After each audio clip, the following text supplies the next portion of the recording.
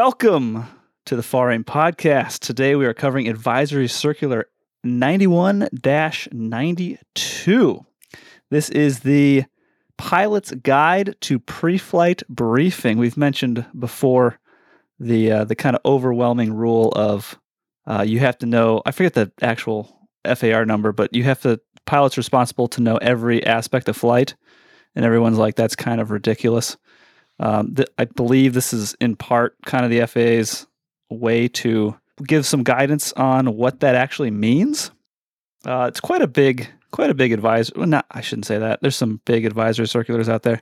It's 15 pages. We're not going to go through I don't know how much we're going to cover. We're going to start with, at the very end, there's like a checklist, Appendix B, sample pre-flight checklist. So we're going to kind of bullet point this one, because this is them kind of summarizing everything. So we're going to try and summarize their summary. Yeah. Well, so they don't have to read it. We're expanding upon their summary, which I think is good. That makes sense. It does. Does that make sense? Yeah. I feel like that makes semi sense. Sample pre-flight checklist B1, the Outlook briefing elements, more than 6 hours until departure. Check for reported or forecast meteorological or aeronautical conditions that might influence or alter the proposed flight. So this is, Scott, you do this typically. You're always getting like Outlook briefings because you always know like 6 hours ahead of time, at least, like this is like a day maybe ahead of time. Right. But you're just super planning for that flight. Constantly planning, Yeah. Probably so how do you... At least probably... I usually check the weather like before I walk out to the hangar, so it's pretty advanced. By looking at the sky, typically. Yes. I might get out my basic weather app, AccuWeather. That's a check good AccuWeather. You're a good pilot. It's usually how I roll. But to be fair, I'm usually not going more than 10 miles away from the airport. So. And I was in that similar boat. I'd rarely be planning flights that far in advance.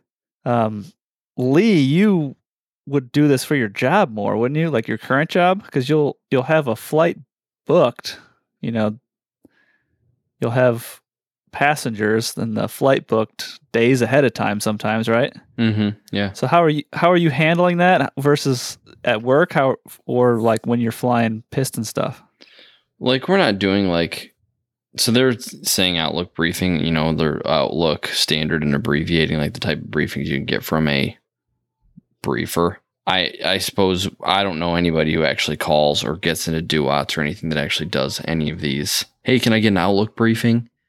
But I think we probably all just check the elements that would be contained in an Outlook briefing, if that makes sense. Yeah. So this is very few people, I think, do this as far as the bullet points we're going to cover, but we'll go over it anyway. FAA wants you. Yeah. Go ahead. Well, I guess the thing is, like, when you think about it, it seems to me like this checklist here, when and you're going to go down the list here, these are things that would be covered on Outlook briefing that we are kind of self-briefing, which is the kind of the point of this whole advisory circular, is building, rounding out all of your self-briefing items, making sure you're catching everything. So I mean, once you go down the list, I think we're catching all. I think we're doing all these things.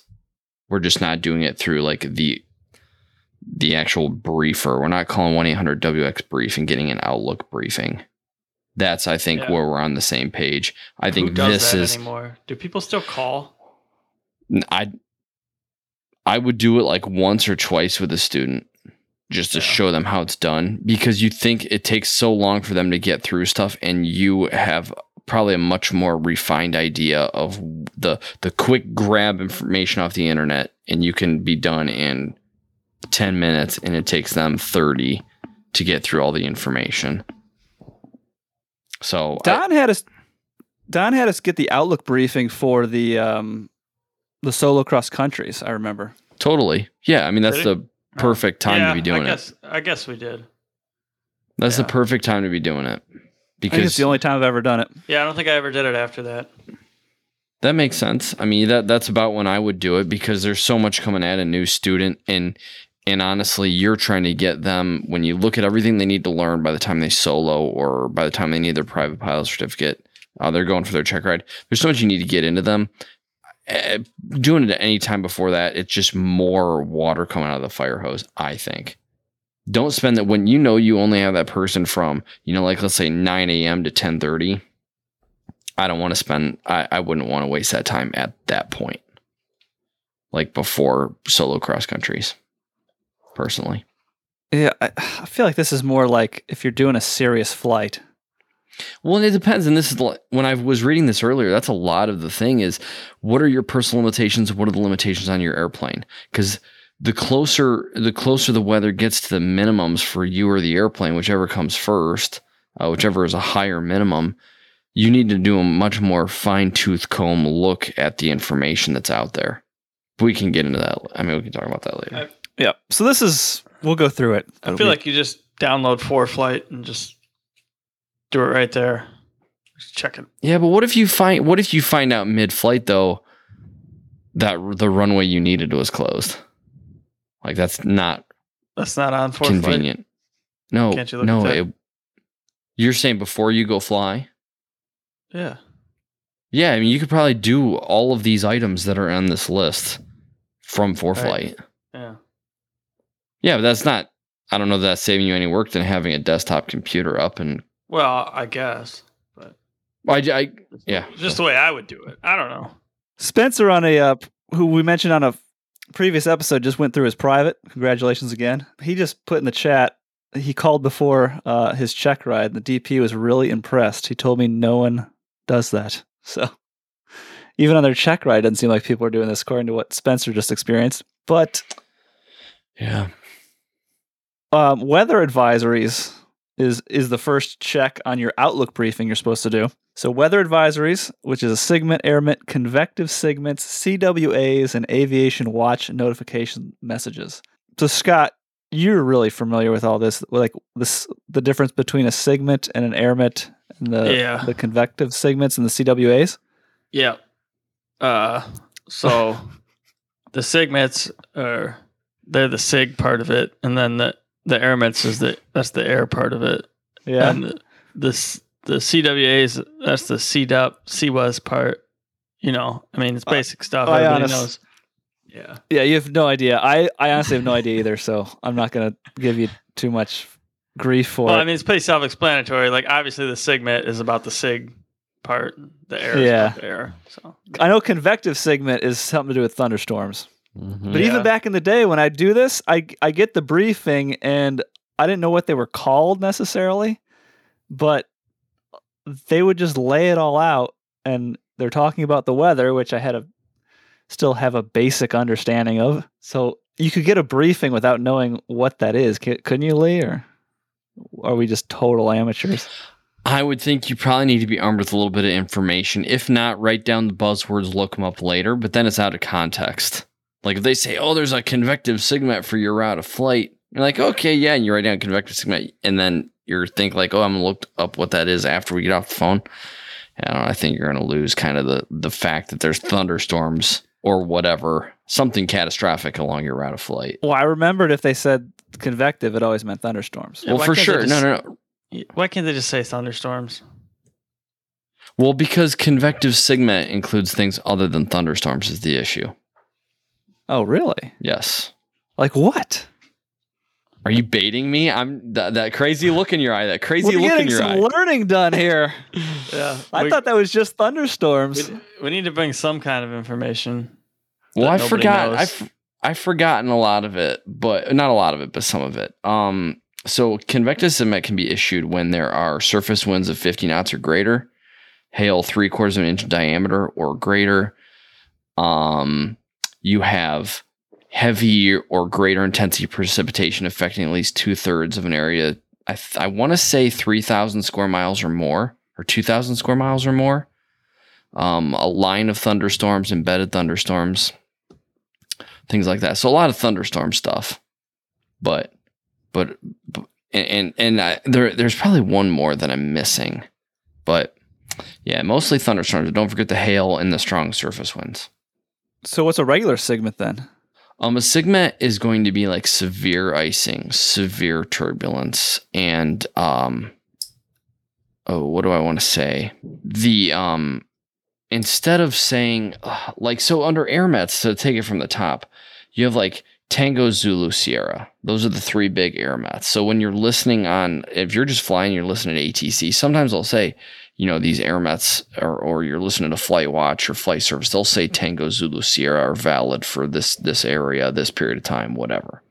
So AirMet Tango is moderate turbulence, AirMet Zulu is moderate icing, and then AirMet Sierra is going to be like, well, I think the kind of says VFR not recommended, I believe. I'd have to look that up again, but I have 0 resources in front of me, so I couldn't even do that. But then, so if you go from AirMet, so that's for light airplanes, so it's moderate levels of turbulence, icing, and obscuration to visibility, basically. Then when you go to SIGMET, it's just the next tier up. Everything's a severe turbulence, severe icing. And then I think they want to say like, volcanic ash, mountain obscuration, things like that. Again, I wish I had resources in front of me to look into it exactly what. So basically, what would just be don't fly if there's a SIGMET. If there's a SIGMET, don't fly. That's up to, and that's a kind of a question that used to be on the written test. The correlation between AirMet and SIGMET. Which one is pertinent to all operators or all aircraft? And that would be the SIGMET. Where AirMet is really kind of things that, like when we go fly the Lear, doesn't even matter. Don't need to look at them. If I see an AirMet, doesn't even matter. There's nothing under an AirMet's umbrella that would inhibit any of our types of operations. SIGMET, it would. So SIGMETs are for all airplanes, airliners, everything. And then convective SIGMET is the things that I had listed before. I probably forgot one. I probably modified one a little bit because I don't quite remember it, but that's the gist. They graduate in levels of intensity, basically. This is impressive because I know I just threw that at you. I don't think you actually looked into that before this. Offhand, CWAs? What is that? That's a center weather advisory. Okay. I don't even know what that looks like. If somebody slid that in front of me, I maybe, oh yeah, I've seen this before, but like offhand, yeah. So not important. Nobody needs to know. I think that's going to be more of something that's going to come from center. I believe that's meaning the air traffic control center. So that would be, whatever under whose jurisdiction you're flying, Atlanta Center, Cleveland Center, Indianapolis Center, they would issue this, and that's probably going to be more in the form of a broadcast announcement. Center weather advisory, such and such is valid from this period to this period, and they'll kind of they'll give you a blurb. And then you can, of course, you're in flight, so you're not going to go look it up most time. I mean, a lot of airplanes have Wi-Fi now, but not all the ones I fly even have Wi-Fi. But if we have it, if you're so inclined, go look into it. Chances are those things didn't just pop up, so you knew there was a weather system somewhere that might impact your flight. So it's nothing shocking unless you did like no pre-flight planning. But I've never looked into it. Listen to what they say and like, okay, that isn't going to apply to me, and then keep going. But if you got interested, it doesn't do you much good because you're in flight already. So, I mean, it doesn't do you much good after the fact. You're already in flight. Who does no pre-flight planning? I don't think that exists. The second check for this is, remember, this is more than 6 hours until departure. We're going down this checklist. So this is what the FAA in Advisory Circular 91-92 wants you to do for your preparing all aspects of flight, which Spencer pointed out 91.103. That does sound right. I'll just trust Spencer, and if he's wrong, I'll edit this out. Synopsis is the next one, which is the type, location, and movement of weather systems and or air masses. So this is what I think. When I think the synopsis, I remember when I was going through my old Sporties videos for the private pilot course that I took, like at home study course, and they were going over this weather briefing thing. They had to bring out this map, like you're going to have a blank map of the United States, is what they inferred in this training course. And then as you're talking to the briefer, you're going to fill in where all the fronts are, is what they showed, how to basically see the big picture, which I don't think anybody ever did. Now you just on ForeFlight, it just shows you that overview in color where all the fronts are and everything. Did you ever actually draw? Did anyone email me if you ever drew out back in the day all the front systems? I just feel like nobody ever did that, even though it was taught in 2 different courses I saw back in the day prior to all the electronics where you can download. I certainly never did it. No. So how valuable is that to you as like a Learjet pilot, Lee?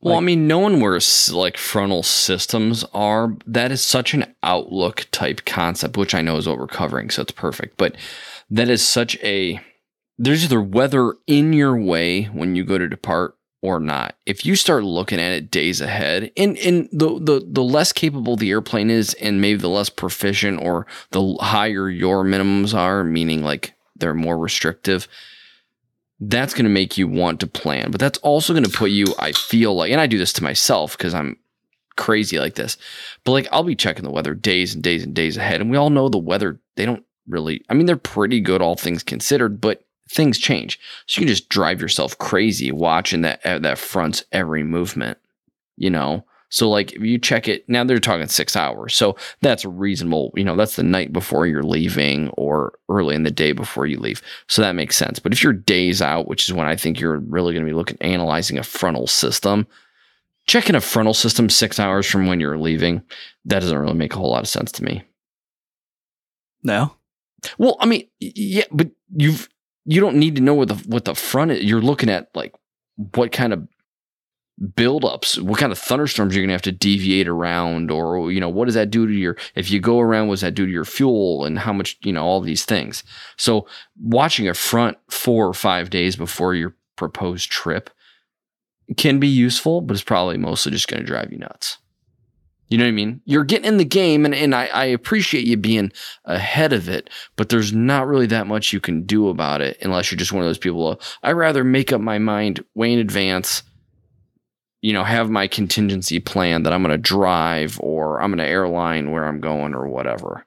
If you're that kind of person, which I understand, that can be useful to be checking that way in advance. But there's either thunderstorms in your way or there's not. You know what I mean? Yeah. On the day of. Yeah, those you're not going to, because fronts don't necessarily mean there's going to be bad weather. It just means something's moving through there. Right. It's pushing bad weather out of the way, or it's, you know, yeah, right. Yeah. I mean, if there's a high pressure system, chances are it's probably going to be pushing, if there was bad weather, it's probably going to be pushing it out of the way or something like that. If you want to worry about the negatives, which is the reason we're checking the weathers for things that can delay or stop a flight from being conducted, I'm looking at thunderstorms. And in the winter, you know, in a light airplane, you're worried about icing and stuff. But don't get too wrapped up in it, because it'll just drive you crazy and there's nothing you can do about it unless you absolutely know I have to go. It's a business meeting or whatever is happening. Then do what's going to be a for sure bet to get you there, and don't drive yourself nuts. I mean, it's great to go fly your Cirrus or whatever. I mean, that's why you bought it, but you want to get there and not go crazy in the process. Yeah, I flew to work. So it's Kelly's Island back in the day. And I remember there's a lot of times I just drove my car on the ferry, even though it was like $100 and it was like $10 to fly. Just it's like, I need to get to work. That looks weird. I'm not in the mood to deal with it. Why would you take your car? I only did that a few times. Yeah. Sometimes I like having my vehicle on there. If I did bring my car, I'd try to leave it on the island for days at a time. So it was like worth the $100 a ferry back and forth. Yeah. But yeah, a lot of times I just park there and just ride the ferry. You took the ferry is what you meant. You took the ferry. Yeah. Anyways. I wouldn't take your car over there. That's waste. Yeah, ferry riding to Kelly's Island's a little off topic from this. En route and destination forecast is the third on the Outlook. Again, this is prior to 6 hours out. 6 hours or more. We're still on that list. Mm-hmm. This is starting to seem excessive for so far out beyond your flight, but en route and destination forecast. The destination, I feel like, is a difference because you're focused on like the airport you're intending to land at, weather-wise. Mm-hmm. But the en route, I feel like this has been covered in the synopsis you looked at and the weather advisories by now, right? Yeah, I think it's covered. I mean, unless you kind of dialed it down and we're like looking at you're like, let's say you're conducting a VFR flight or, you know, a mostly VFR flight, and you want to just look at kind of like your pilotage and dead reckoning stuff and checkpoints and like what weather is doing at specific airports, like along your route. I don't think that's what they mean, but I think that is something that is probably useful from a contingency standpoint. Yeah. You know, if you're planning your route and you've kind of picked some good solid like alternate airports, if anything were to come up mid-flight, probably checking weather at those airports and having that kind of in your mind what the forecast is looking like for those airports, I think could be very valuable. I don't know if that's what they mean here though. But yeah, it says forecast, and next is NOTAM, so that's the actual airport stuff, which I immediately like when I see destination, I think of that stuff. No, well, mine's different. Mine says en route and destination forecast, and then parentheses alternate if needed. Then the next bullet point down is NOTAMs. Yeah, that's what I'm looking at too. Okay. Yeah. Okay. And then the alternative, that's IFR stuff. Well, no. As far as a legal perspective, you should have an alternate. Yeah.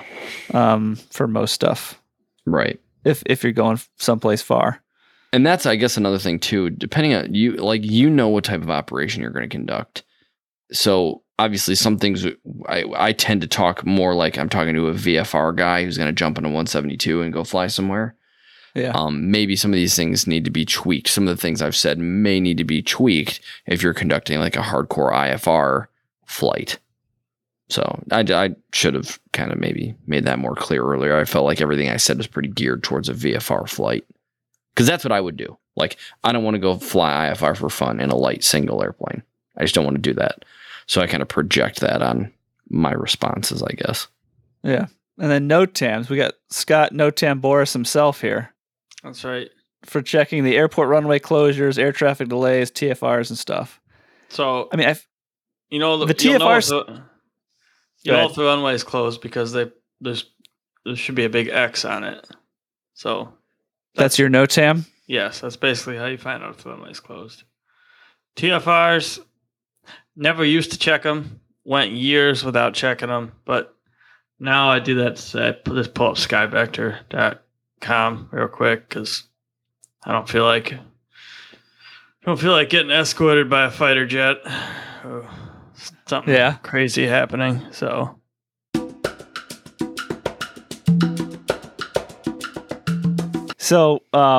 NOTAMs. Where were we? Oh yeah, NOTAMs.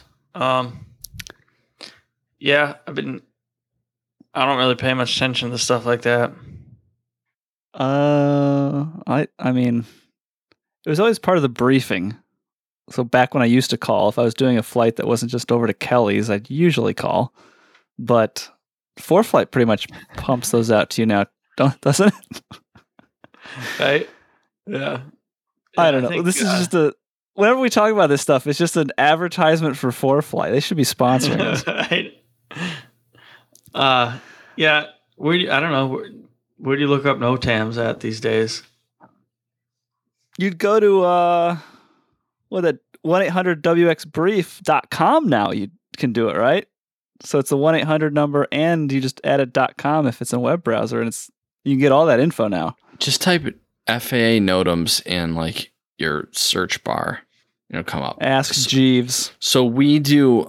We use flightplan.com to file everything and all our flight plans, and so you file your flight plan, and then obviously save it, all that good stuff. But then once you're done with actually filing it or creating the flight, but maybe not necessarily file it, what it does though is it creates like a nav log, they call it, which it kind of just takes all the information for that route. You know, some of the points that I made earlier, like, are you picking airports like for your en route weather? Are you picking airports and looking at the forecast for that airport as like a diversion airport or a just in case airport along the route? or, potential fuel stops, if it's going to be tight getting to your final destination. It kind of takes a lot of those aspects and condenses it into, I don't want to say it's manageable because there's still a lot of information thrown at you, but it'll give you, your fuel burn, waypoints, weather your destination, and in there, it'll give you all the NOTAMs. So what is this? This is flightplan.com. Is it free? Yeah. Oh. Garmin just bought it, I think, like last year. I mean, I don't know. It's more work than it's worth for you, probably, to get the NOTAMs. Yeah. ForeFlight is probably the best way because you can just say, "Oh, I'm going to Kelly's." But ForeFlight's not free though. I pay for that. But you're already doing Scott likes free. Yeah, but you're already doing it. FlightPlan. No, I don't. I only pay for it if I'm going to go somewhere. So that's when you'd be checking NOTAMs as well. So that seems. Well, I guess, yeah. But I don't have it. I don't have ForeFlight right now. Well, yeah, you'll buy 1 year's worth once you have a reason to use it. Yeah, and then like last time I bought it was when you and I flew to Indiana. Yeah, and that was I edit the episodes, so I've heard you say this like 17,000 times. Whatever. Anyways, probably drinking the other times. Yeah, I'm sure. The ForeFlight, I mean, it's condensed. It's all there. So you just put in your, 89 Delta. If you're going to Kelly's and you're worried about maybe the runway is closed, whatever. But see, for you, like it disrupts your plan a little bit. I just land on it anyway. Well, you could do that, or you could just turn around and go home. Yeah. You know what I mean? It's not like you flew 1,500 miles, and you're like, oh. And you didn't pick an alternate and you're out in the ocean or something. Well, there's that. Yeah. Yeah, or the runway you needed, like it's got 2 runways. The long one that you needed is NOTAMed closed, and you don't figure that out till you're there. And then you got paying passengers on board, and you got to divert to another airport. That would really suck. It reminds me of Cochrane's story about flying the Caribbean. What? I don't know if you guys ever listened to that episode. Probably not. I don't know. Anyway, and I was drinking.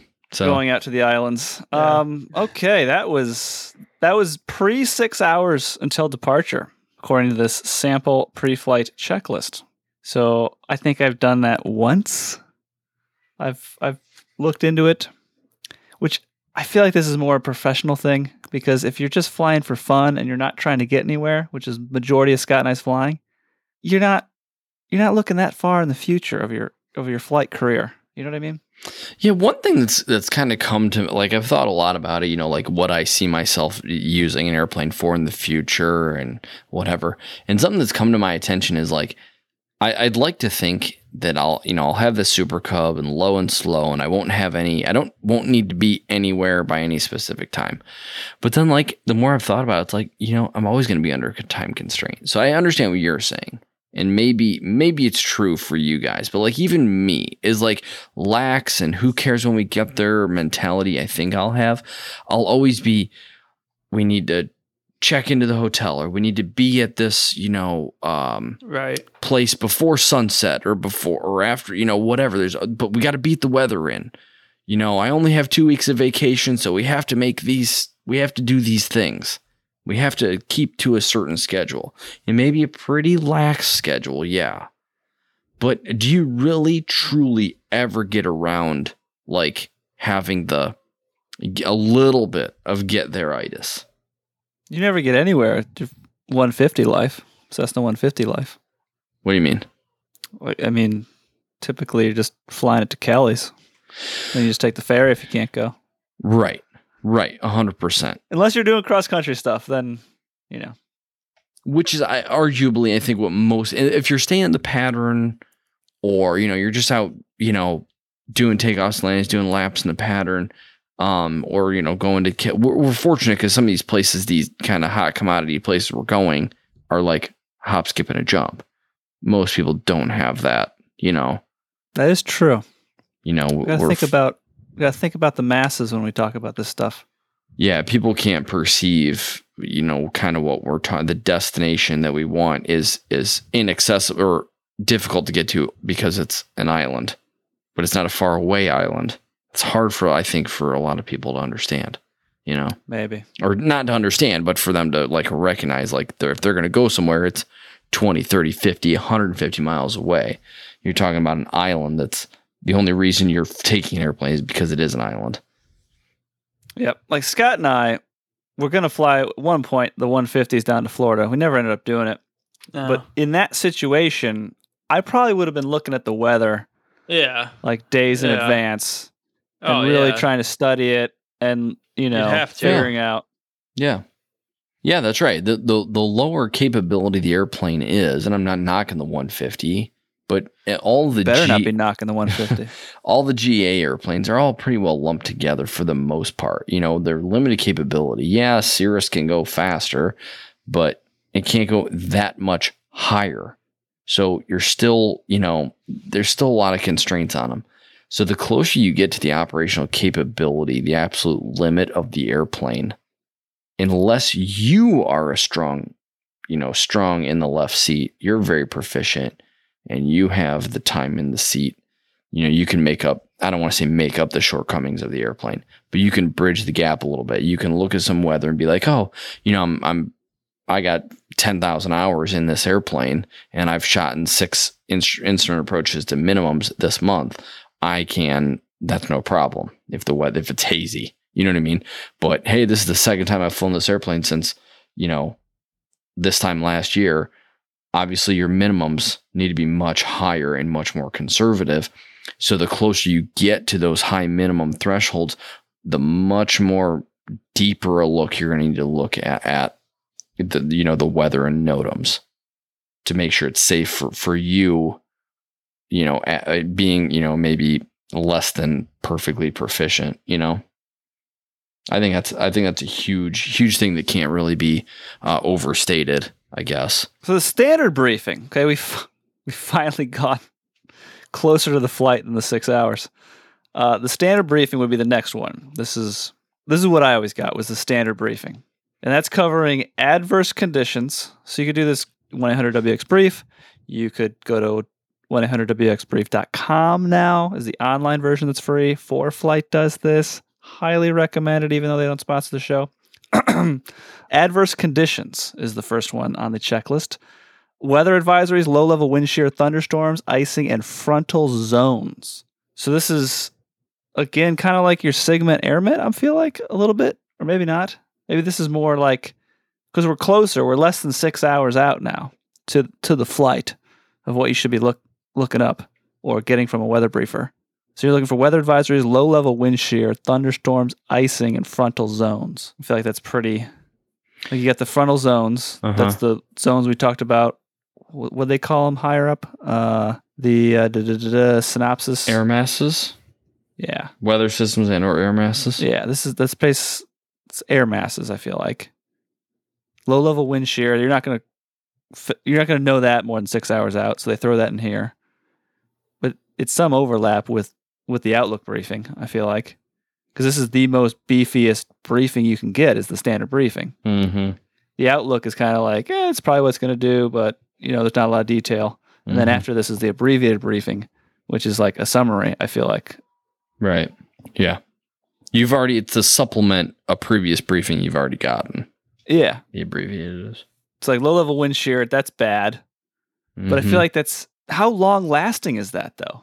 Well, so whenever a front's kind of pushing through, I mean, when you have temperature inversions, thunderstorms nearby, I had heard a long time ago, and I thought I saw a trend of it being true, but I don't know that that's necessarily true. The further away the dew point spread is, the more likely to have wind shear, which I have not done any real statistical, but it's something to be maybe put on the back burner and think about that a little bit. Whenever you see really far apart temperature dew point spreads, maybe be thinking about that. But I've not done any empirical studies to back that up. It's just something I had heard a long time ago.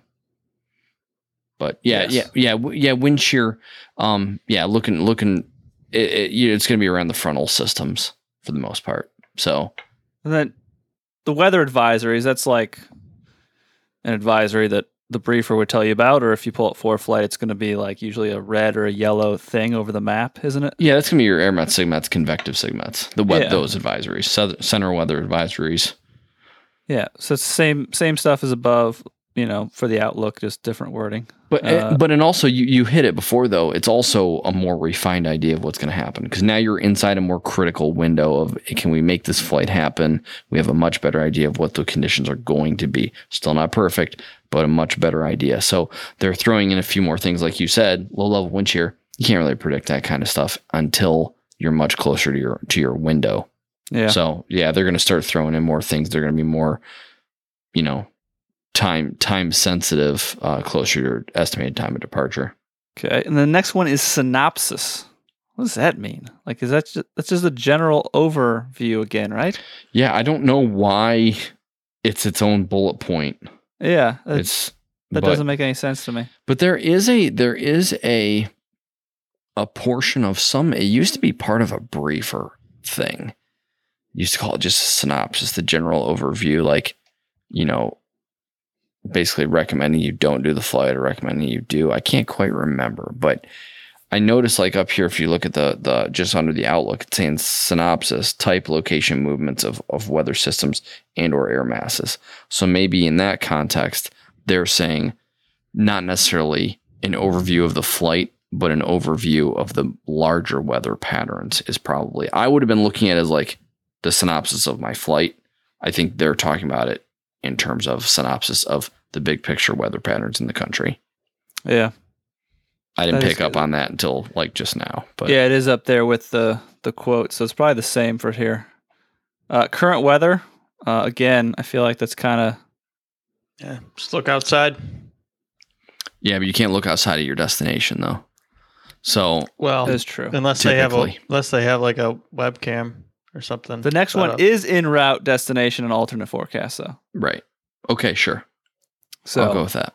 So that would cover what my point was. Yeah. So you're looking for current weather. And then your en route, destination, alternate forecast. Oh, no. Current weather. And then the next one is all about forecasts. So what's the current weather at where you're going? And then, because think about this. If you're going somewhere, let's say, that is within 1 hour's flying time, and you look up METARs and TAFs, well, how long is a METAR good for? You guys know? Hour? An hour. So if you're going somewhere and you're going to land there within an hour, that METAR, and not necessarily, it's not controlling. You hear those types of words, but it's not controlling. But when you read what it says, you need to consider the current weather and forecast and all the elements. The METAR can be not controlling, but it can definitely be part of your decision-making process.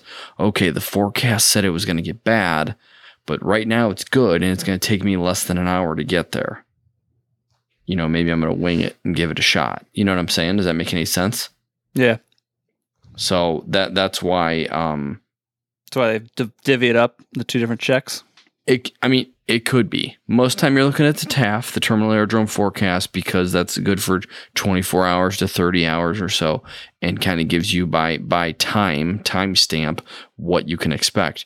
But if you're going somewhere, you want to look at the TAF, but also the METAR can give you a really good idea of what's going on at your destination if the flight's less than an hour. Just something to consider. Most time not pertinent because you're probably, if you're going to fly less than an hour, you're probably not checking the weather this and getting this in depth, really, honestly. But something to think about. Long distances in a 150 in an hour. Winds aloft is the next one. Mm-hmm. That is, we've talked about this before as far as planning and stuff. If you're going a long distance. Yeah. Lee's a big advocate on flying higher. Scott's a big advocate on not, for lack of another word.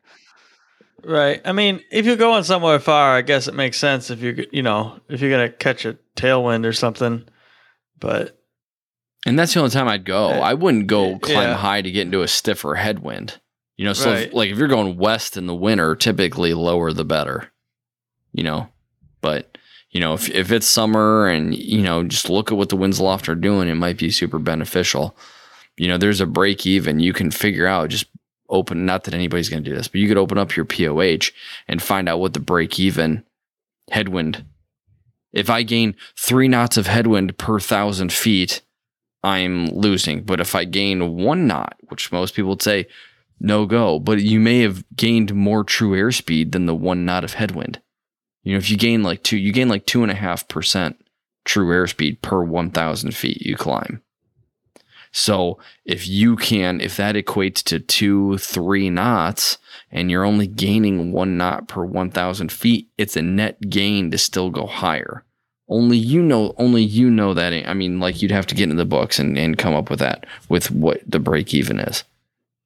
But it can be done simply, relatively simply, just for grins. But yeah, I'm not always like just go high just to go high.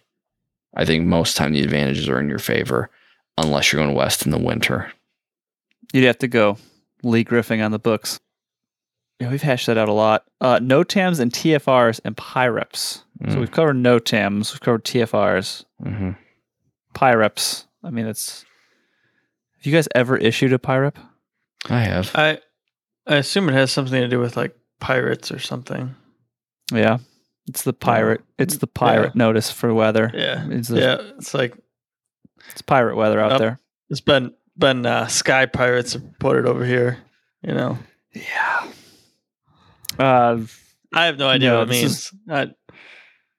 Oh my god. Oh no, it's pilot. You know what a pirate is though, right? Yeah. It's a pilot report. Yeah. Now I know. Yeah. Oh, okay, good. When I first read it, I was like, "What the?" Thank the Lord. I don't know. I didn't remember what it was for a minute. Yeah, I've never used them. I mean, you think I've ever functionally used a PIREP before? No. You've never flown anywhere where there would be one issued that would be pertinent to you. Yeah. Scott, you should issue a PIREP for 88 Delta every time you go flying, just because. Yeah. Just to put it in the system. But then he'd have to talk to ATC. So he would, but I think it'd be a good way to talk to ATC, though. I don't. Yeah, it'd be the same thing every time. You're controlling the conversation, and then the only time you ever fly is when the weather's beautiful, so that it just be official logs in the system of Scott Boris issuing beautiful weather over 88 Delta. Beautiful weather, PIREP. Yep. I think it'd just be a nostalgic thing to have in the weather system. Just we can talk about it on the show. The viewers can go, the listeners can go, see the PIREP. I just think it'd just be good stuff. Print it out, get it framed. That was me. That was Scott. That's right. C-150 over 88 Delta. Yep. Yeah. Beautiful weather. 0 wind. Unlimited visibility. Negative turbulence. Those are aren't those on the record for like forever? I don't know. I mean, how long does it need to be on the record for you to get a screenshot or print it out? Oh, well, I guess. They're probably only like in the. I'm sure they're archived because they have to go back. Like if there's an accident, they have to go back and be like, well, you shot this approach and the ceiling was 100 feet. You need 200 feet. So, what were you doing or whatever? They probably have to archive stuff. And when the weather is really bad, we're constantly getting, hey, can you give us a base report or a tops report or all that? So when it's bad and close, because everybody's asking, that they're just starting the approach to get clear for the approach. There was a 737, 5 miles ahead of you reported bases at 300. And so that they always want to continue, because that is not foolproof, but that is going to be pretty close to the most accurate thing you can do because it's somebody's actual observations. The only, obviously it's a point in time, so it's not perfect, but it's better than a guess or a forecast. Somebody actually experienced and saw these conditions. Kind of one of the biggest limiting things, because obviously I'm guilty of it, is you have to guesstimate sometimes. I'm in the middle of shooting an approach. I'm not looking exactly at the altimeter to see exactly what altitude we broke out at. Guess close, get it pretty close within 100 feet, but that 100 feet matters. But yeah, it's somebody actually experienced it. So typically I would weigh those heavily in a decision-making process if you had one available to you, a PIREP. Yeah, always been pretty much a fair weather flyer, so Right. people typically don't do PIREPs when it's nice weather out, I feel like. Well, and also they're not the people that would issue a PIREP that would be pertinent to you. They're not issuing one. They're not talking to ATC for no reason. And ATC is not. Sometimes a PIREP will get issued kind of almost involuntarily by the pilot. ATC will ask, "Hey, how's your ride? Hey, can you tell me what the winds are? Can you tell me what the temperature is?" Things like that. They can ask you those, and that gets generated into a PIREP. Yeah. So ATC isn't calling up a 172 at 5,000 feet, and not necessarily. Down in South Florida, they probably are, but for the most part, Yeah. The next one is P40 Camp David and P56 Washington, D.C., SFA or SFRA, if applicable. That's just the hot spots around Washington, D.C., right? the prohibited. Well, there's the SFRA is the big one, the 60-mile one around D.C. for the, you need special awareness flight training or something, they call it. And then the P56, that's Camp David and the basically the White House areas right by Reagan, DCA airport. Those are prohibited areas. So prohibited means can't go there at all. It's not restricted. It's prohibited. You can tell that this was written in Washington, D.C. Yeah. Why? That they would put this in their sample checklist to make sure that the prohibited areas in their area are on the advisory circular. It's just, I don't know. That it's just so self-centered. Right. Yeah, first of all, just don't fly into DC. Yeah, that's a good rule. Why would anybody want to go there? I don't know why that irks me so much that they would put those two spots into the checklist that everyone nationwide reads. Anyway, let's move on. The last one is ATC delays in the standard briefing. This is how often do you have ATC delays? Because let's be honest, Scott and I know we've never had ATC delays because we just don't deal with it. It depends on where you're going. I have not had any in, I don't know, a couple of years. But when you're going to busier airports, obviously New York, Boston, Chicago, when you're getting your clearance, that's one of the things that's part of your blurb. Any flow into DC, any flow into New York. That's just like when you're reading back your clearance. How they are going to know it? I mean, they're probably always going to tell you there's a delay going into New York, would be my guess. Yeah. Would be my guess. Under the standard briefing, I would think that they're probably almost always going to tell you that there is a delay, whether there is or isn't. And then when you get your clearance is when you'll have the real idea whether you will or won't. Because every time I file, like I was talking about flightplan.com, it tells you, estimated departure clearance times are in effect, and then your route is not affected at this time.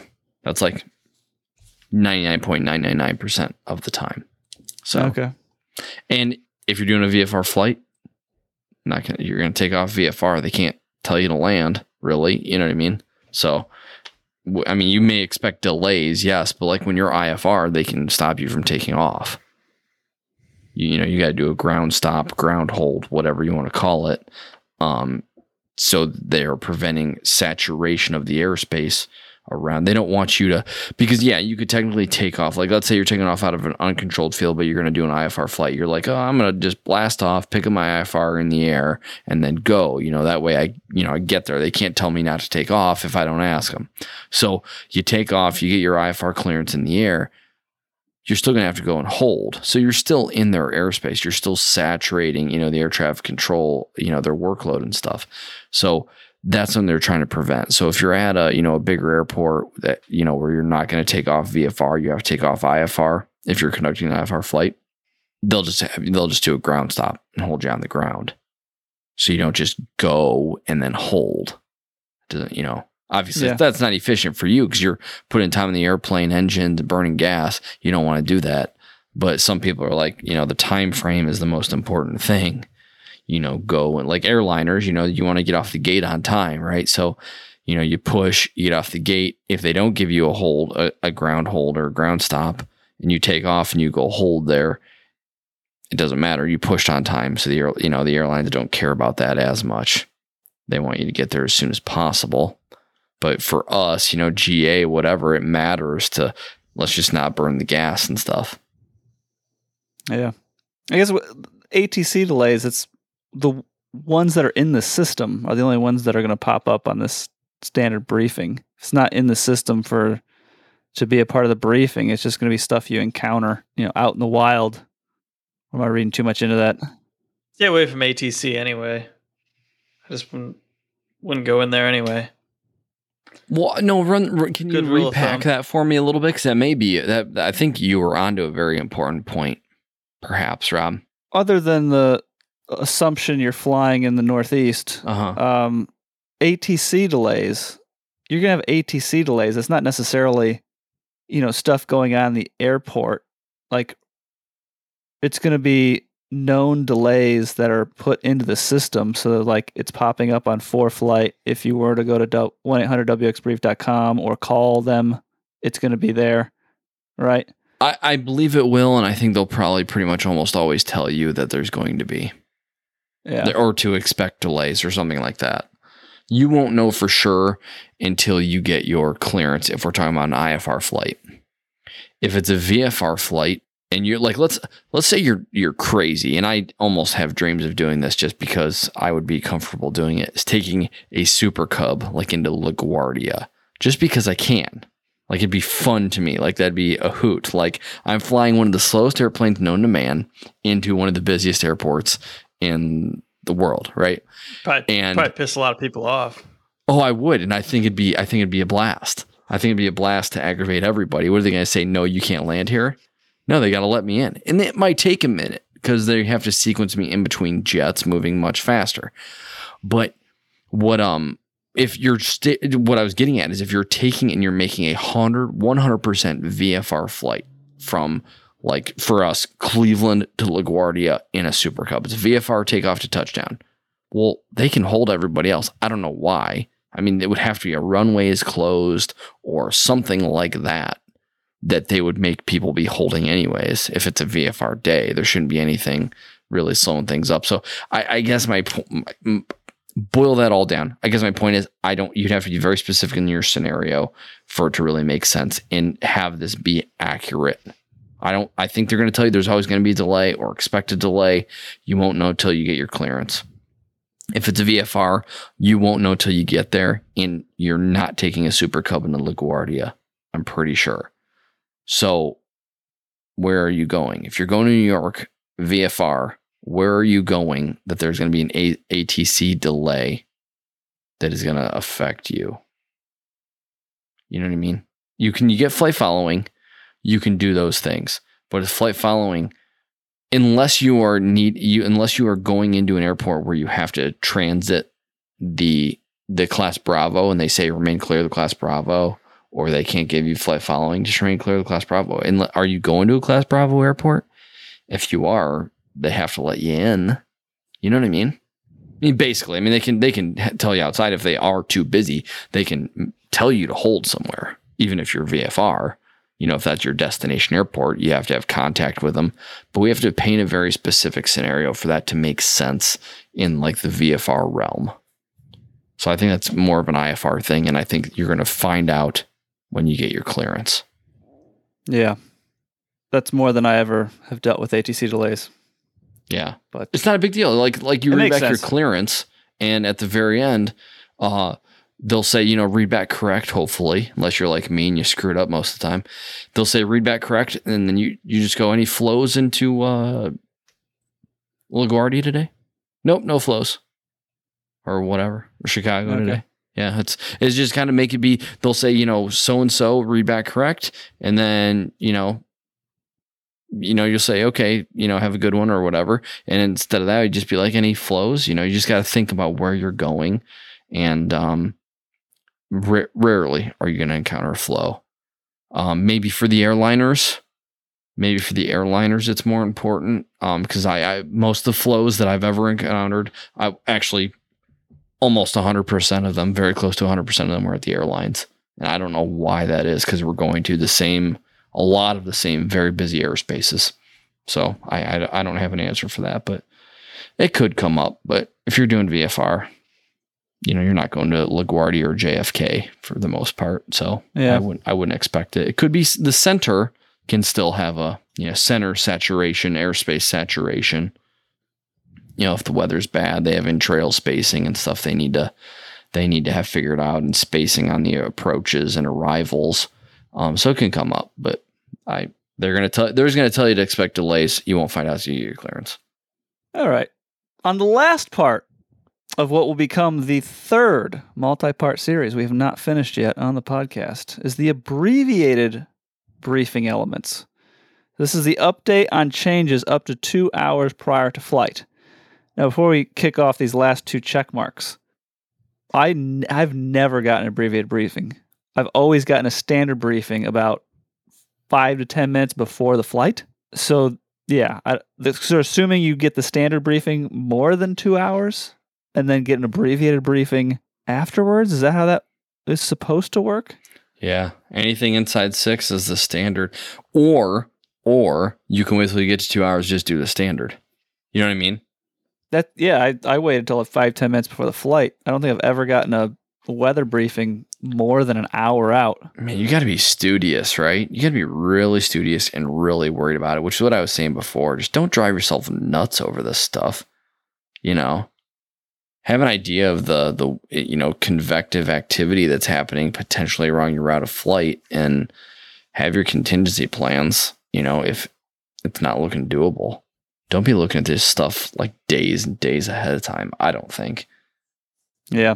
And there's only 2 check marks for this section before we wrap this first part up, is check updates to adverse conditions reported or forecast along the route of flight, and then check for any changes in meteorological and aeronautical conditions. So this is just, they can see, is this how this works? They can see the briefing you've gotten already in the system, and they're pulling it back up and giving you any changes, or they're just assuming the time you got the briefing before, what has changed since then, and going off that? Well, I believe if you were getting an Outlook briefing through a briefer, standard briefing through a briefer, and an abbreviated briefing through a briefer, I believe yes. Because the last time I actually used like flight service and was getting briefings, like you had to almost build a profile with them and tell them the N number of the plane and all these things. So I think they could track it a little bit better. But I think what they're building here is cover the information that you would have gotten in a briefing. Find it however you want. That's my takeaway on this. That's what I think this is about. It's a sample pre-flight checklist. Hit these. If you're more than 6 hours, hit these items. If you're less than 6 and do your standard, hit these items. Go a little bit more in depth. We have a better idea what's going to be happening because we are close to your timeline. And then the abbreviated, just do right before like when Scott's walking out to the plane. Try to check these things. Just get yourself back in make sure nothing's really changed is kind of the bottom line. Or if there's elements that may not even be, populated until you're that close, do a double check or another quick, breeze through. I think, and again, the less capable the airplane and the less proficient the pilot, the more thorough I think these briefings need to be.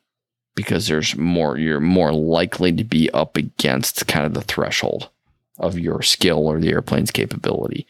In the Lear, we can fly high. So stuff en route, not a big deal. We either go around or we can get above it. So it's not the end of the world there. I don't want to sound lazy on that. I'm just saying that the airliners, most jets, same concept. En route weather is nice to have an idea of what's going on, but you don't need to know every little detail for the 1,500-mile trip you're doing. So it depends on what your mission is, what you're flying, what your operation is. I think I'm looking at this abbreviated check updates to adverse conditions. That's honestly this last one is probably that sums up what the other ones are. Just don't, instead of saying check updates or check for any changes, you can just put your finger over that. I'm doing it now. So just read adverse conditions, report or forecast along the route of flight. Okay, check, which covers a lot of things. The other ones are bullet pointed nicely to keep you, so you can check the boxes. Or meteorological and aeronautical conditions. That's what I do when I do pre-flight planning. I just do adverse conditions, report or forecast along the route of flight. I do my destination alternates, all that stuff too, which I'm grouping under there. And then meteorological and aeronautical conditions. So that's meteorological and NOTAMs basically. So I mean yes, the bullet points, there's less of them and it simplifies it. But if you instead of saying check updates, there's a lot of stuff you need to probably peruse back over. Yeah. Abbreviated. I like the abbreviated. And I take that back. I have gotten abbreviated briefings in the past. Mm-hmm. They weren't like this. I would just call them up and ask if there's any TFRs around the Lake Erie Islands. And if there's no TFRs, I would just say, okay, that's all I needed. Because I could see that the weather was perfect. And I was just worried about busting TFRs. So I actually have gotten abbreviated briefings before. Yeah, TFRs are no joke. That's something like when I go fly, and I've only flown once in like the last year and a half, GA stuff. That's one thing for sure. For sure. Yep. Whether you encounter, you can always turn around. You bust the TFR, turn around, but you still busted it. So yeah, TFRs are a big deal, and it's not a joke anymore because the TSA enforces them, not the FAA. The FAA give you a slap on the wrist. TSA, they want to make an example out of you. So yep, they're just doing their job, but they want to make an example, I think. All right. There are non-weather related checklist items, which we'll have to wait for another day. We're going to have the third multi-part series going on right now on the Faring Podcast that we have not completed yet. It's, maybe attention deficit disorder. Who knows what is causing all this? But we got the Ryan Eckel multi-part series, which is just difficult because it's hard to get 3 of us on board at the same time, let alone 4. And then we got the Lee Griffing, the checklist he used to use before he sent students on private pilot check rides. Yeah, check ride checklist. Yeah, wow. Did you ever get the 10th email? We said. Oh, I think so. Okay, we should continue that series then. I was not aware of that. Do part 3 of that, and then we'll have part 2 of this at some point to do the non-weather stuff, which is, I don't know, I feel like is more exciting to me, but maybe it's just me, not a big weather guy. Yeah, weather is boring, so it's good. It's almost good that we're covering it. Out of the way. Yeah, well, not getting. Yeah, I guess a little bit. We'll do the non-weather stuff next time. Maybe have this guest on like Cochran pounds some liquor or something. Scott's been pretty mild tonight. It's weeknight. We'll make part 2 wild. Can't have too many beers on a weeknight. Yeah. So yeah, Mr. Boris. In the group text, I sent you another 5-star written review because whenever you read the reviews, hold on here. Yeah, whenever you read the reviews, we always get a bunch of more people reading or leaving more 5-star reviews. So I want to have you always read those now. It's just better that way. 5 stars. 3 far out dudes that aim high. Nice. I like it. Great listening episodes on my way to and from work. Student pilot myself and enjoy Rob leading, Lee's expertise instruction, and Scott's incoherent renderings. Renditions. Case in point. I think he mixed up me and Lee, but anyway, that's fine. I think he just got the. How that worked? I think he just got the names confused, but that's cool. Okay. All right. Keep them coming, fellows, all the way to RVS country. RVS. Is that an airport code? I'm wondering. Maybe. RVS. I'm looking it up right now. Okay, RVS airport. I don't know. Maybe. I don't know. All right. That looks like Tulsa, Oklahoma, I believe. What was, do they have a username, Scott, on the Apple Podcast? That was Apple Podcast, right? Yeah. J Ramsey. J Ramsey W. Okay. I don't know. Thanks for the 5-star written review. We love those. Email is our preferred method of communication. My email is faraim@robertberger.com. Burger spelled Berger, the German way, not the sandwich way. Mr. Griffing is faraim@leegriffing.com, Griffing. And Mr. Boris, who you can read it. We got it. Someone in the chat said Scott nailed it. Yes, he did. Scott is Mr. Nail It himself. FARAIM@scottboris.com, BORES. And this wraps up part 1. If you have not been this was live streamed on YouTube. If you did not make the YouTube, I apologize if you got the emails. It looked like some people may have gotten the emails in reverse. I sent one out earlier and to say that we're probably going to do it, and it only went to 30% of my list. And then I sent out the one where we're actually live with the link, and then that went out to everybody, so it got kind of screwy. I got to contact them, see what's going on. But yeah, robertberger.com, BERGER, /live. Link will be in the show description.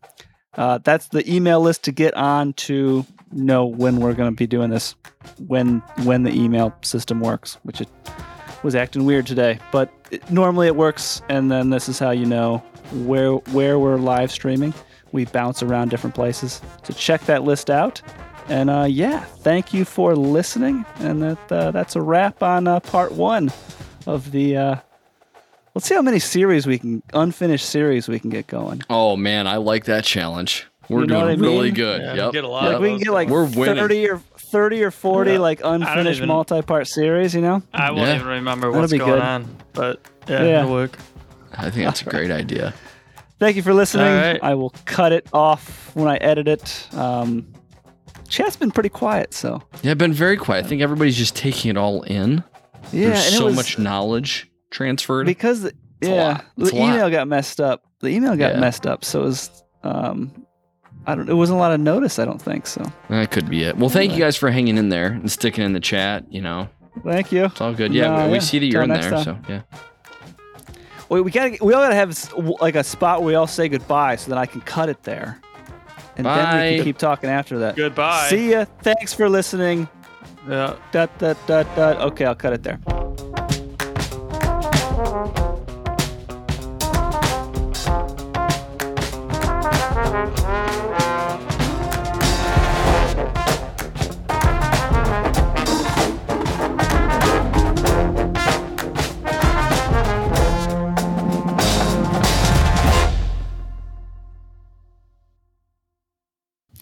Now we're good.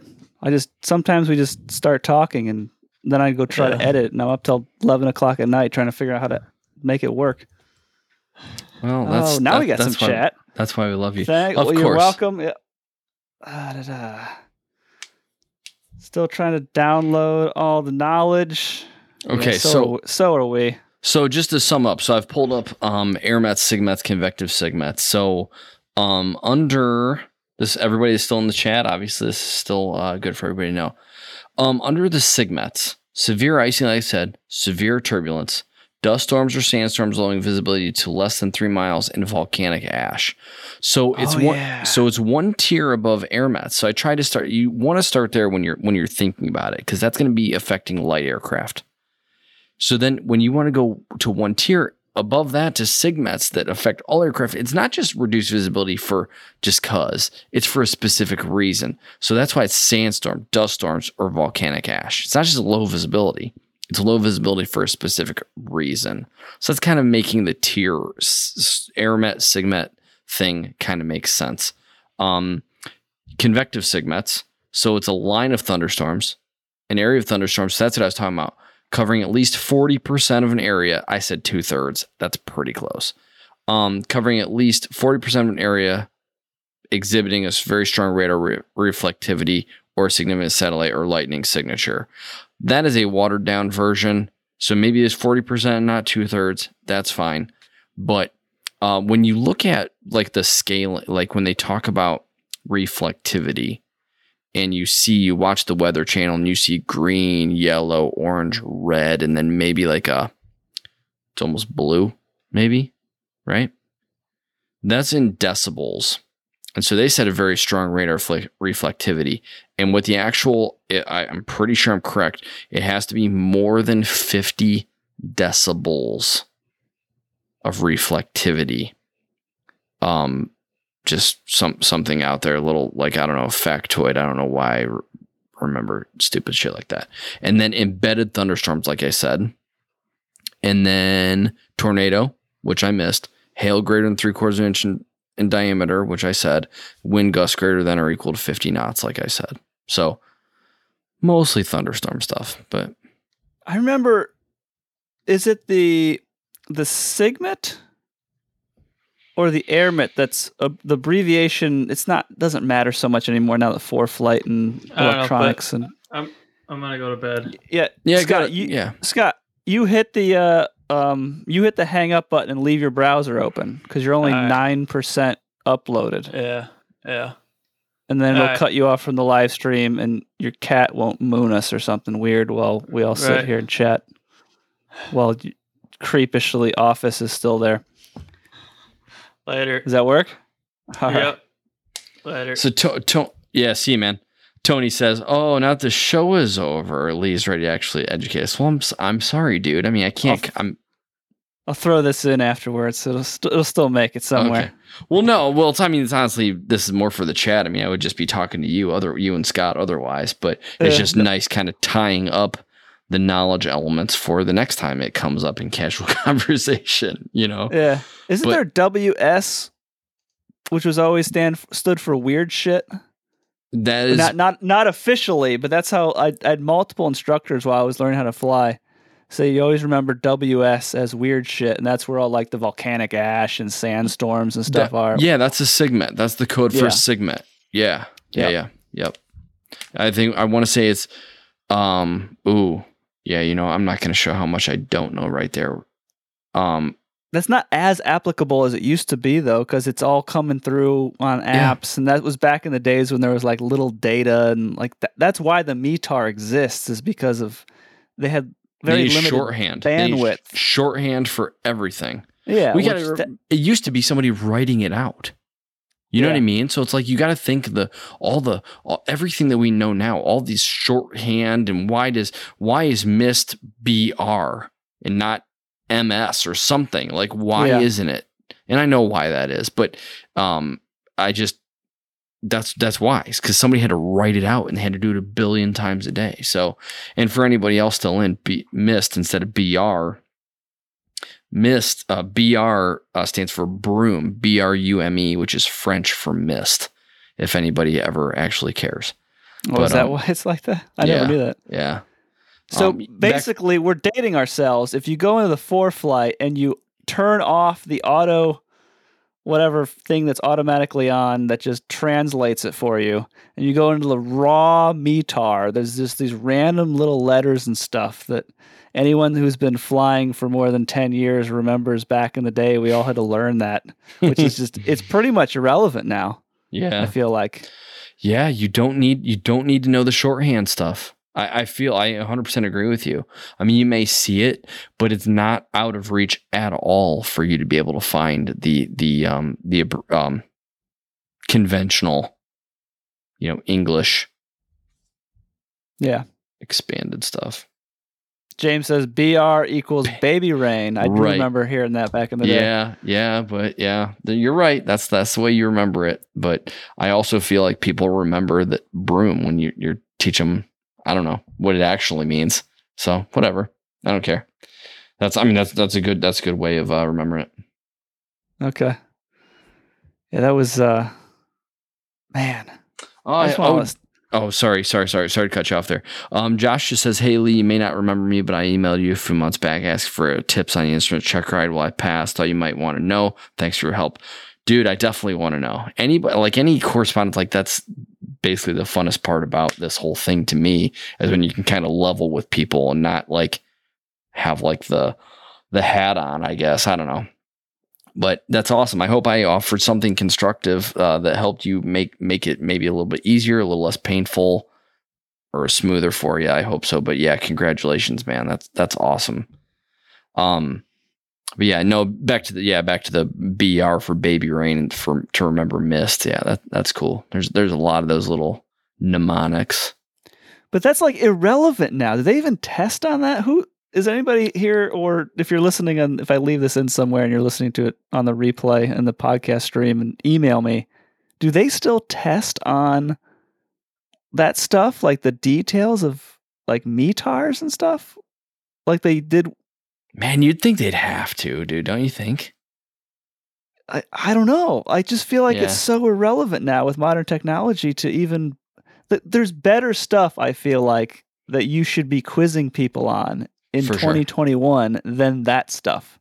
For sure. Back in the day, that was helpful to make sure people knew that, because that was you had to be able to translate METARs. You don't have to be able to translate METARs anymore into plain English. The computer does it for you. The app does it for you. There's no reason for it anymore. I feel like they should they should swap those questions out of the test question bank with stuff that's more relevant. But so that was going to be my next question for you. So I think you answered it. So if you're in favor of, if they haven't already taken the raw, like, decipher this, right? If they haven't already gotten rid of the raw aspect, what you that would be your guidance if they were asking, like, get that shit out of there. Yeah. Like, there's something more important you could be asking about than decode this METAR. Yeah, I just don't think it's relevant. And I'm sure there may be situations like Alaska. I don't know. We always just throw that. Who doesn't have a cell phone? Yeah. Anybody who has a cell phone doesn't need it in raw format. What I think would be my blanket statement. I don't mind it one bit, because that's the way I learned, and that's just that. But if I were an active instructor right now, I don't know. This where Ryan might be, since he's an active instructor. I don't know where I'd be at wanting to teach my students, because I'm a purist and an idealist. So I like, you should know how to read this, but it's like, let's go fly. You know what I mean? Yeah. Like, I don't want to spend time like teaching them, P6SM. What does that mean? Well, P stands for plus, so that means better than 6 miles. So it's whatever. Yeah, I don't know what's on the test, but yeah, no, I think I'd agree with you. I think I would pretty much agree with you. Focus on the need to know things when the 9 out of 10 resources would have it decoded for you. Yep, that's what I would do. James says it's still on the test. Tyler's saying he still finds the raw METARs quicker to read in a glance. If you know them, yeah. I agree. Yeah. When they start asking, plus TSRA and all these things, like when the weather is not like just a normal clear in a million day or whatever, or close, I get that. But like read the wind velocity and all that stuff, visibility, ceiling. Those aren't that hard. It's when you start getting into hail and stuff like that, haze, smoke. Like, I can't, like, smoke, I think is like FU or something. Like, what the hell? Fumes? Like, I know that's like fumer or something like that. That's a fumer German. Too. It's cigarettes kill, or smoking kills is fumer too. I don't know what that means. Well, Bosch, she had she'd smoked Davidoffs, these French cigarettes. She'd somehow get imported here that she wasn't supposed to get. Okay. And then all over the package, it just says fumer too. So whenever we're at the bar, I'd always just yell that across the bar at her, which is French for smoking kills. Okay. Well, yeah. So like, yeah, I know. I would have thought it would have been German, but whatever. Yeah. So that's another French or something back from the ICAO days. When all these joint countries were trying to create a safe, cohesive flying environment for all these different, languages and whatever. So they all left these little pieces in, I guess. But yeah. So Tony said we're all learning French. What an awesome show! So I wanted to get that extra little French lesson in for him about the humor too. That's great. Yeah, Here we go. I couldn't tell if that was sarcasm though. I don't know Tony, so I don't know. I don't know if he's being sarcastic or if he's like, you guys are full of shit. Well, he's watching it on the big screen, so we probably look weird on like 80 inches right now. How do you remember that? He said earlier in the chat. Oh, I didn't see it. Yeah. I'm missing a lot of the chat. Okay. All right, so I still find it quicker to read. Yeah, reading through privates though feels like Scott is trying to do an outro. I don't know. Touche. Is that another French word? Is touche French? Probably. Did we just? Man. Wow. I'm just gonna. I feel terrible about myself. We've talked way too much about French shit right now. It feels like Scott trying to do the outro. Yeah, no, it's very disjoint. Yeah, the PIREPs can be disjointed. You know, I almost feel like you need to be looking for an icing report or turbulence. And that's what I'm doing. Like a lot of times, like when like I'll have on customer notes, like, oh, the passengers are afraid to fly, you know, whatever. So like you're looking at like, I'm looking specifically for turbulence reports. All I need to say kind of near the end is TB negative. And that's all I need to know. I don't need to know they're from here to here. I look where they are on the map. I hover my mouse over it or, you know, press it with my finger on the ForeFlight or whatever. And I can see turbulence negative. But yeah, I can't hardly make out any of the stuff they're saying. Type of airplane, where they are, who the hell knows? Just eyeballing it. It's within 500 miles of my route of flight. So I'm going to say it's going to be smooth or something. But yeah. Yeah. Is that it? Wrapping it up? That's all I got. Yeah, me too. Yeah. I agree with that. The ASMR. I was reading What's ASMR? Yeah, seriously, Scott, question mark, the ASMR. I don't know what that means. I don't know what he's talking about either. ASMR is like, they use it's like the way somebody sounds or talks that like makes you. I don't really know exactly what it is, but like they use it in advertising because it's like a sound or like a. I assume he was talking about the beer can opening. You know, it's like. So is he saying the beer can is ASMR to him, or you're disrupting? I think that's what he's saying. Yes, okay. ASMR. Like it. They use it in. All I know is they use it in advertising. Like. It helps, like it releases endorphins and shit like that. It's called autonomous sensory meridian response. Yes, is what that stands for. Yeah. Wow, we just got deep into some stuff. Did you know that off your head, or you just looked it up? Yeah. No. You looked it up. No, I didn't. I swear to God, I didn't. Well, how come you didn't know what it meant a minute ago, and now you're saying, I never said that I didn't. You guys are too busy talking. I know all about it. I watch these videos like every night to help me sleep. Wow. Why am I the one doing the marketing of this show if you guys know all this shit about whatever SMR? No, that wouldn't. I never even heard of this. Oh, come on. Yeah, they're trying to push it right now for like, I don't know. I think it was like a Coke ad or a Sprite ad or something a few months ago. Yeah. Like Bob Ross, like the joy of painting. That's like ASMR type stuff. Like just the sound of the brush stroke. You know what I'm talking about? Paint a nice happy tree, give him a friend, all that stuff. Yeah, it's just relaxing and it helps it gives you like, I don't know, tingles, they say, tingles. My beer can opening was ASMR. All right. It's a brand. It's a foreign podcast brand. We copyrighted that beer cracking noise on the microphone. All right. Rock and roll. Any questions from the chat before we start? We're doing AC 91-92. So it's advisory circular. Advisory circular. Yeah. I'm going to put that in the title real quick. Or the description. In case people are wondering when we're going through it. Yeah, so if you want some real entertaining reading, it's just an advisory circular that came out in March. The subject is Pilot's Guide to Pre-Flight Briefing. I know I read it all for the show. Made sure, went through it today. How about you, Lee? Did you go through it? I read the whole thing. See, you probably actually did. Wow. I did. I absolutely did. I've got like rotting brie in my fridge. I haven't been in this place for weeks. All right. I'm glad you enjoy the can opening. Be right. He thanked me for opening the can. That was a very good one you did. That was a very good one. I try to get the sound just right every time. That was perfect. It was perfect.